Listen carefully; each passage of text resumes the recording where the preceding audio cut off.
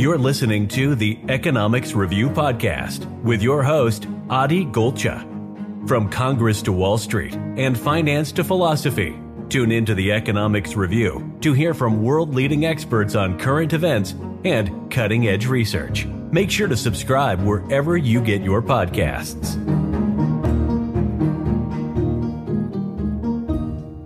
Hello and welcome back to the Economics Review.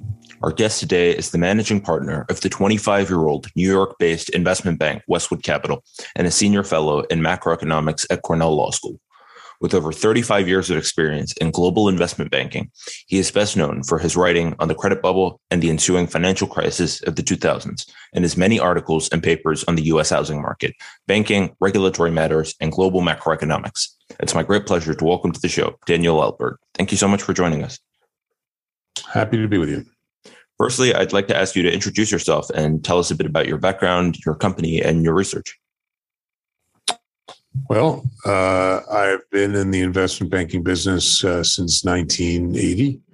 Have spent a good deal of time in the property sector, commercial property, and then expanding into banking and other areas over time.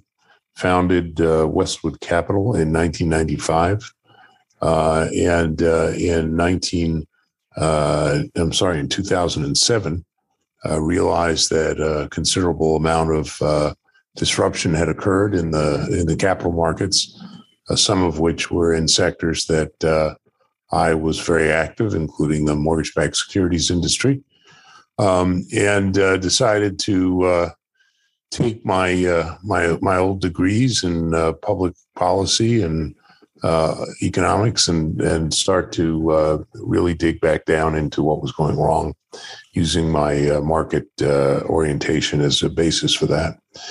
Turned out that much of the economics profession had missed the boat on what was going on during the 2000s, which gave me an interesting opening to write and to explore and to educate a lot of folks in the profession. And that led to many white papers and a book called The Age of Oversupply, which explored the whole issue of the asset markets and the flows that had resulted from the post-socialist period in the world, and enabled me to sort of create a uniform thesis for what was going on in both the U.S. economy and the global economy at large. The Podcasting University, a podcast where we show you how to get started with your own podcast and make money from it through simple step-by-step tips, advices, and instructions. Listen into successful podcasters as they talk about their journey, the difficulties that they faced, and how they made it to where they are today. You can visit thepodcastinguniversity.com for more details. So I wanted to start off today by talking about the state of the economy at the moment. Whilst the past 2 years have seen steady increases in the stock market and asset prices, this has been accompanied by record high levels of inflation and government spending. Now, with the Fed set to pursue a contractionary monetary policy agenda, there's been a lot of speculation around the market for the coming year. So, Daniel, I wanted to start by asking you about your take on fiscal and monetary policy throughout this pandemic and how well you think the government and the Fed's response to this crisis was as compared to other recessions in the past. Well, of course, from a technical standpoint, this was a very brief recession, and there was a reason for that, and that was that the government responded from a fiscal point of view in a way that we've not seen in any recent period, certainly in any recent contraction. The reason for that was we had this virus that no one in our lifetime had confronted, and nobody knew how long that virus was going to shut down economies of the world. And so, in order to prevent a complete meltdown of economic activity and of course of the asset sector, capital asset sector itself, government stepped in, of course, with the usual monetary tools, but more importantly, with the fiscal channel to support, directly households and businesses. And that happened to a somewhat lesser extent in other developed and advanced economies as well. And so that created a wonderful opportunity to observe what would happen with this extraordinarily high-powered fiscal spending, and contrast that with the prior downturns in which the intervention tended to be indirect through monetary channels and sometimes tax cutting and what have you on the fiscal side, as opposed to spending. So that was very interesting from an academic standpoint, and certainly very effective from an economic standpoint. Right. There's been a lot of talk about the worker shortage recently, with millions of unfilled positions and unsustainably low unemployment. You wrote a piece for the New York Times last year talking about how Americans don't seem especially eager to return to low-wage jobs, stating that, quote, "The chronic problem we face as we put COVID-19 in the rearview mirror is that the U.S. economy before the pandemic was incredibly dependent on an abundance of low-wage, low-hours jobs. It was a combo that yielded low prices for comfortably middle-class and wealthier consumers and low labor costs for bosses, but spectacularly low incomes for tens of millions of others. This dynamic was first brought into stark relief by the discourse about essential workers during the worst of the pandemic. Now it will be highlighted by the frustrating, unequal outcomes of this great reopening." Now, almost a year later from this piece, I wanted to ask you about the state of the labor market, and what we are likely to see in the coming year. Well, it turns out that those workers stayed on the bench for a very protracted period of time.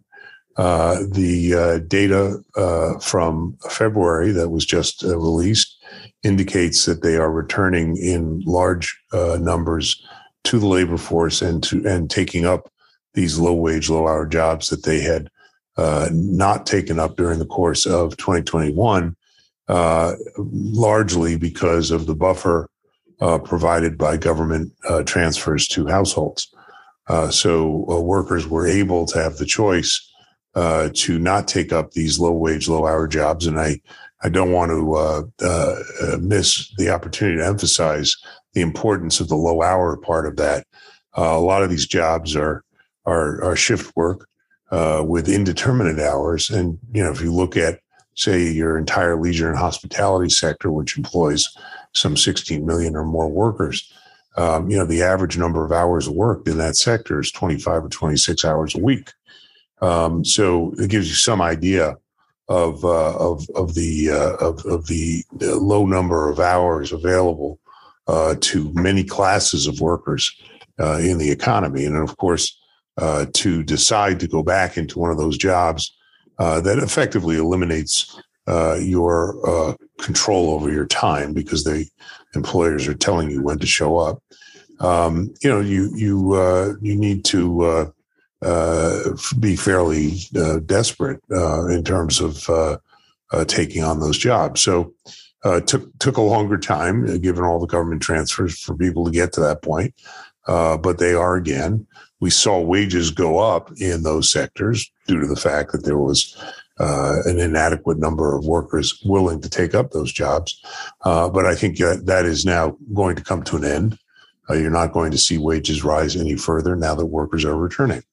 And so we are reverting to a certain extent to the status quo ante, which is pretty much the story of this economy. This was a massively dislocative episode that lasted 2 years, far longer than anyone thought 2 years ago. The entire story of what we're going through right now, whether it's employment, inflation, or any other aspect of the economy, is really the story of recovering from that dislocation. And the way in which the economy recovers from it is going to be quite unique and not really comparable to other slumps. So over the course of the past 2 years, thousands of small businesses have shut down. A lot of employers in certain industries have taken huge hits, raising questions about their ability to employ to provide the same number of jobs that they had before the pandemic. This combined with the fact that we heard a lot of talk from Republicans over the pandemic with generous unemployment benefits, that this would cause many workers to drop out of the labor force entirely. Just because unemployment checks were competitive with what they would make should they return to work. Now with those sorts of unemployment benefits coming to an end, but still unsure about the state of the market in many sectors. What do you think is likely to happen to those sectors such as tourism or hospitality that took such a big hit during the pandemic? Well, as I said before, people are now returning to those sectors in terms of workers. Whether or not those sectors will recover to the point that they did, to the point of operations prior to the pandemic, is a big question. I mean, in the restaurant sector, casual dining is starting to recover. But when you look to hotels and also the food and beverage that's associated with hotel stays, that industry is far slower to recover, simply because you have lost a considerable portion of business travel, and some of that is not necessarily due to the virus, but due to the measures that people resorted to during the virus in order to continue to conduct. During the pandemic, in order to continue to conduct business. Now we've all learned how to do business over Zoom. We've learned that we can work remotely, and pressing the flesh in person, while it's important to some areas of work, is not important to all. So, we're seeing certain sectors such as business travel. The commercial real estate industry, whether it's retail properties or office properties and the like, are going to suffer from this massive change that's occurred. And of course, that's not necessarily an economic issue, meaning that it's not a policy issue, I should say. No one did anything wrong or right. It's just an outcome of this very, very unique experience. Right. So moving on, a few months ago, you wrote a paper for the Cornell Research Academy of Development, Law and Economics titled Inflation in the 21st Century, Taking Down the Inflationary Strawman of the 1970s, comparing the causes and prospects for inflation last year to the high levels of inflation in the 1970s. So Daniel, could you please tell us a bit more about this paper and how these two periods of high inflation compare? Well, it's a pretty big question, but the paper basically gives you a little bit of a history of the calculation of inflation, both in this period from this point of view of supply disruptions that occurred as a result of the pandemic, and the demand surge that occurred as a result of the fiscal transfers that were made directly to households. And the point that the paper makes is that these two very unique circumstances, the supply chain disruptions and the transfers, were unique to the pandemic. You wouldn't typically see that in economic activity. And of course, you did not see that in the 1970s. So there is one major distinction between the two periods. But then the paper goes back and looks at the 1970s and explores what triggered inflation, and particularly focuses in on the period from the early 1970s, during which we finally disconnected from the Bretton Woods system, and the country was taken off of, or the world was effectively finally taken off of dollar parity, meaning that currencies were no longer pegged to the dollar, and the dollar was no longer pegged to gold. And so that which was the post-war Bretton Woods system. At that point, the dollar devalued considerably, And of course, the devaluation of any currency results in inflation in the country in which that currency is used. So inflation. So that in and of itself triggered an enormous amount of knock-on effects throughout that decade, including most importantly, a huge rise in the price of oil, which is a dollar-denominated product. And so, between that and a whole bunch of other things that the paper goes into looking at, there was this enormous echo effect from the end of the Bretton Woods system, something that you certainly don't have today with a super strong dollar that existed before the pandemic and exists today as we're speaking. On top of that, you've got some very unique things that occurred moving into the 1970s, which was an enormous buildup in household wealth that set against supply, which was mostly domestic at the time, was itself it provided a huge demand surge. Again, not from government spending, but from just simply 20 or 30 years of wealth buildup after the war, after World War II.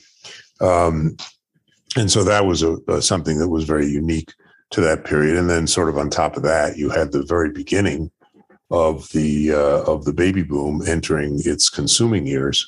The earliest baby boomers were starting to show up and spend money. And so, that was a huge demographic effect. So the paper basically examines all these factors and demonstrates how this very short period that we're living through right now of extremely high inflation, or I shouldn't say extremely high, is nowhere near as high as it was in the 1970s, but a very high inflation is related to the specifics of the actions taken and the environment experienced during the pandemic, and not generalized economic activity. Right, and so one of the things that characterized the inflation of the 1970s was stagflation. So not only did we have high levels of inflation, there was also a economic stagnation in the sense that there was very little growth. There's been a lot of talk. We already have high levels of inflation. There's been a lot of talk over the coming year about a similar sort of stagflation scenario. So do you think, despite the causes, the outcomes of those two scenarios are likely to look similar? Well, stagnating growth is something that can occur for a variety of reasons. We are in a far more low growth environment in general in the 2000s than we were in the 1900s. But having said that, there's no question that as you ramp up inflation very, very rapidly, you're going to get a hit to growth unless you have wages follow on in behind. Now, one of the things I think people misunderstand about the 1970s is that wages did rise. There was what I think is often improperly called a wage price spiral, because in fact, there were huge lags. The pressure on wages was continuous during that period, but wages lagged prices by about 18 months on average during the entire later half of the 1970s. That's what creates the feeling of malaise, as Carter described it, or the feeling of pain for households. Because obviously, if wages and prices both, if incomes and prices both rose at exactly the same rate, no one would feel inflation at all. It would just be a change in numbers. So the issue is whether or not there's this disparity. But when Volcker shut down the price rises in 1980-81, wages, which had already been moving up, quickly caught up to prices, and we were off to the races in the 1980s. So that sort of demonstrates that the issue is not just economic stagnation, because you will see stagnating growth when wages are not rising in line with prices. But you also you have to realize that it's not a question of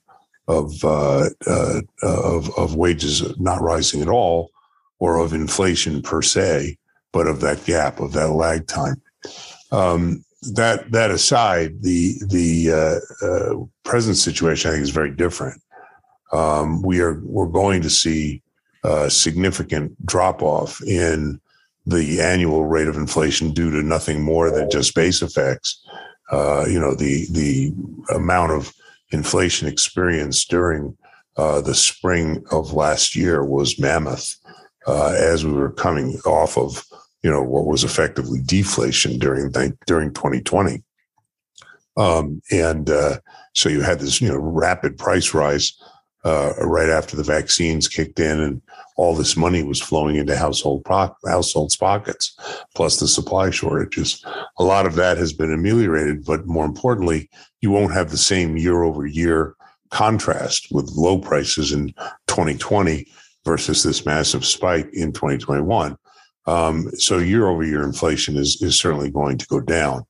What we're going to be looking at going forward is month-over-month inflation, and unlike the 1970s, where you had this constant movement in wages and incomes in an upward direction, in the type of wage price spiral that was experienced, my view is, and this is what happened in the month of February, is that is going to dissipate. And of course, in February, wages almost didn't rise at all on an hourly basis. And I believe, and that obviously is going to occur in some part because you have the return of all these low-wage, low-hour jobs, so that averages are going to start to come down. But also within categories, you're going to see incomes grow less than you did before as demand for workers is satisfied. And of course, in any slowing economic environment, you're going to see less hiring overall, and that also is going to affect incomes, income growth. So, the idea that we're going to experience, the sort of 1970s style stagflation, I think is severely misplaced. It's just not looking at the facts on the ground. Now, there are a couple of things that could cause some real problems here. Right now, China is experiencing the full brunt of Omicron, which Europe and America experienced a couple of months ago. They have a zero COVID policy, which causes them to lock down cities, factories, and what have you. And that may reignite some supply chain problems. Again, unique to the virus, not an economic effect, although it has economic spillover. So that could disrupt and extend inflationary pressures on the supply side for a period of time. But on the demand side, and this gives us an opportunity to tease apart these two things, we certainly had supply chain disruptions of mammoth proportions during the pandemic, but we also had this massive overlay of government transfers on top of what were already fairly well recovered private incomes during the course of 2021. And so as a result, we were not sure whether the inflation was being caused by the supply chain shortages or these massive government transfers, or a combination of both. Well, if we see additional supply chain shortages coming up again from China, it'll be interesting to watch to see whether they have the same inflationary effect without the government transfers as they did in 2021. My guess is they won't, because I do believe that a good deal of the rapid inflation that we experienced was the result of this mammoth amount of government transfers to households, and the fact that that household savings had grown so enormously by dint of the fact that households had nothing to spend their money on for all of 2020, going into the beginning of 2021. So you had these, this massive firepower on the part of consumers that was there. But if you look at household savings rates now, they've plummeted back to levels lower than they were before the pandemic. So that is going to dissipate. That base of savings is dissipating quickly, and of course the transfers themselves are gone. So I think the effect of that was far more powerful than the slowdown in supply. On top of that, the transportation issue is being somewhat ameliorated. You don't have the backup of shipping that you have. You have higher shipping costs, to be sure, but the timing delays are not as bad as they were. So, and some of that is calendar issues as well. The reopening of the economy occurred roughly almost perfectly in sort of a perfect storm environment to be coincident with the annual Christmas restocking of stores in the August through October period, where shipping is already in high demand. On top of that, you had the reopening of the economy and the spending of lots of money by consumers who were looking for things to do with their money. And so, it was the worst of all possible worlds from a shipping standpoint. So I don't believe that's going to be repeated again. And I think it'll be very interesting to watch to see whether these lockdowns, to the extent that they're material, are problematic. Now, you also have a BA.2 variant coming out of Eastern Europe of BA.2 variant of Omicron. If that spreads back into the U.S., we're going to be, definitely in a low growth environment as a lot of the service industries contract again. So, there's a lot going on still surrounding the issue of the virus. And, we're going to have to watch and wait and see. But, if you add those things to the fact that the government transfers are no longer with us, it's very difficult for me to expect that we're going to see continued high levels of inflation going into the second quarter and through the summer. Right. I wish I could talk to you further, but unfortunately, that's all the time I have today. Thank you so much for joining us on the show. It's been a real pleasure speaking with you. Nice to talk to you. Bye-bye. Once again, thank you everyone for listening to the Economics Review. And as always, we'll be back soon with the latest.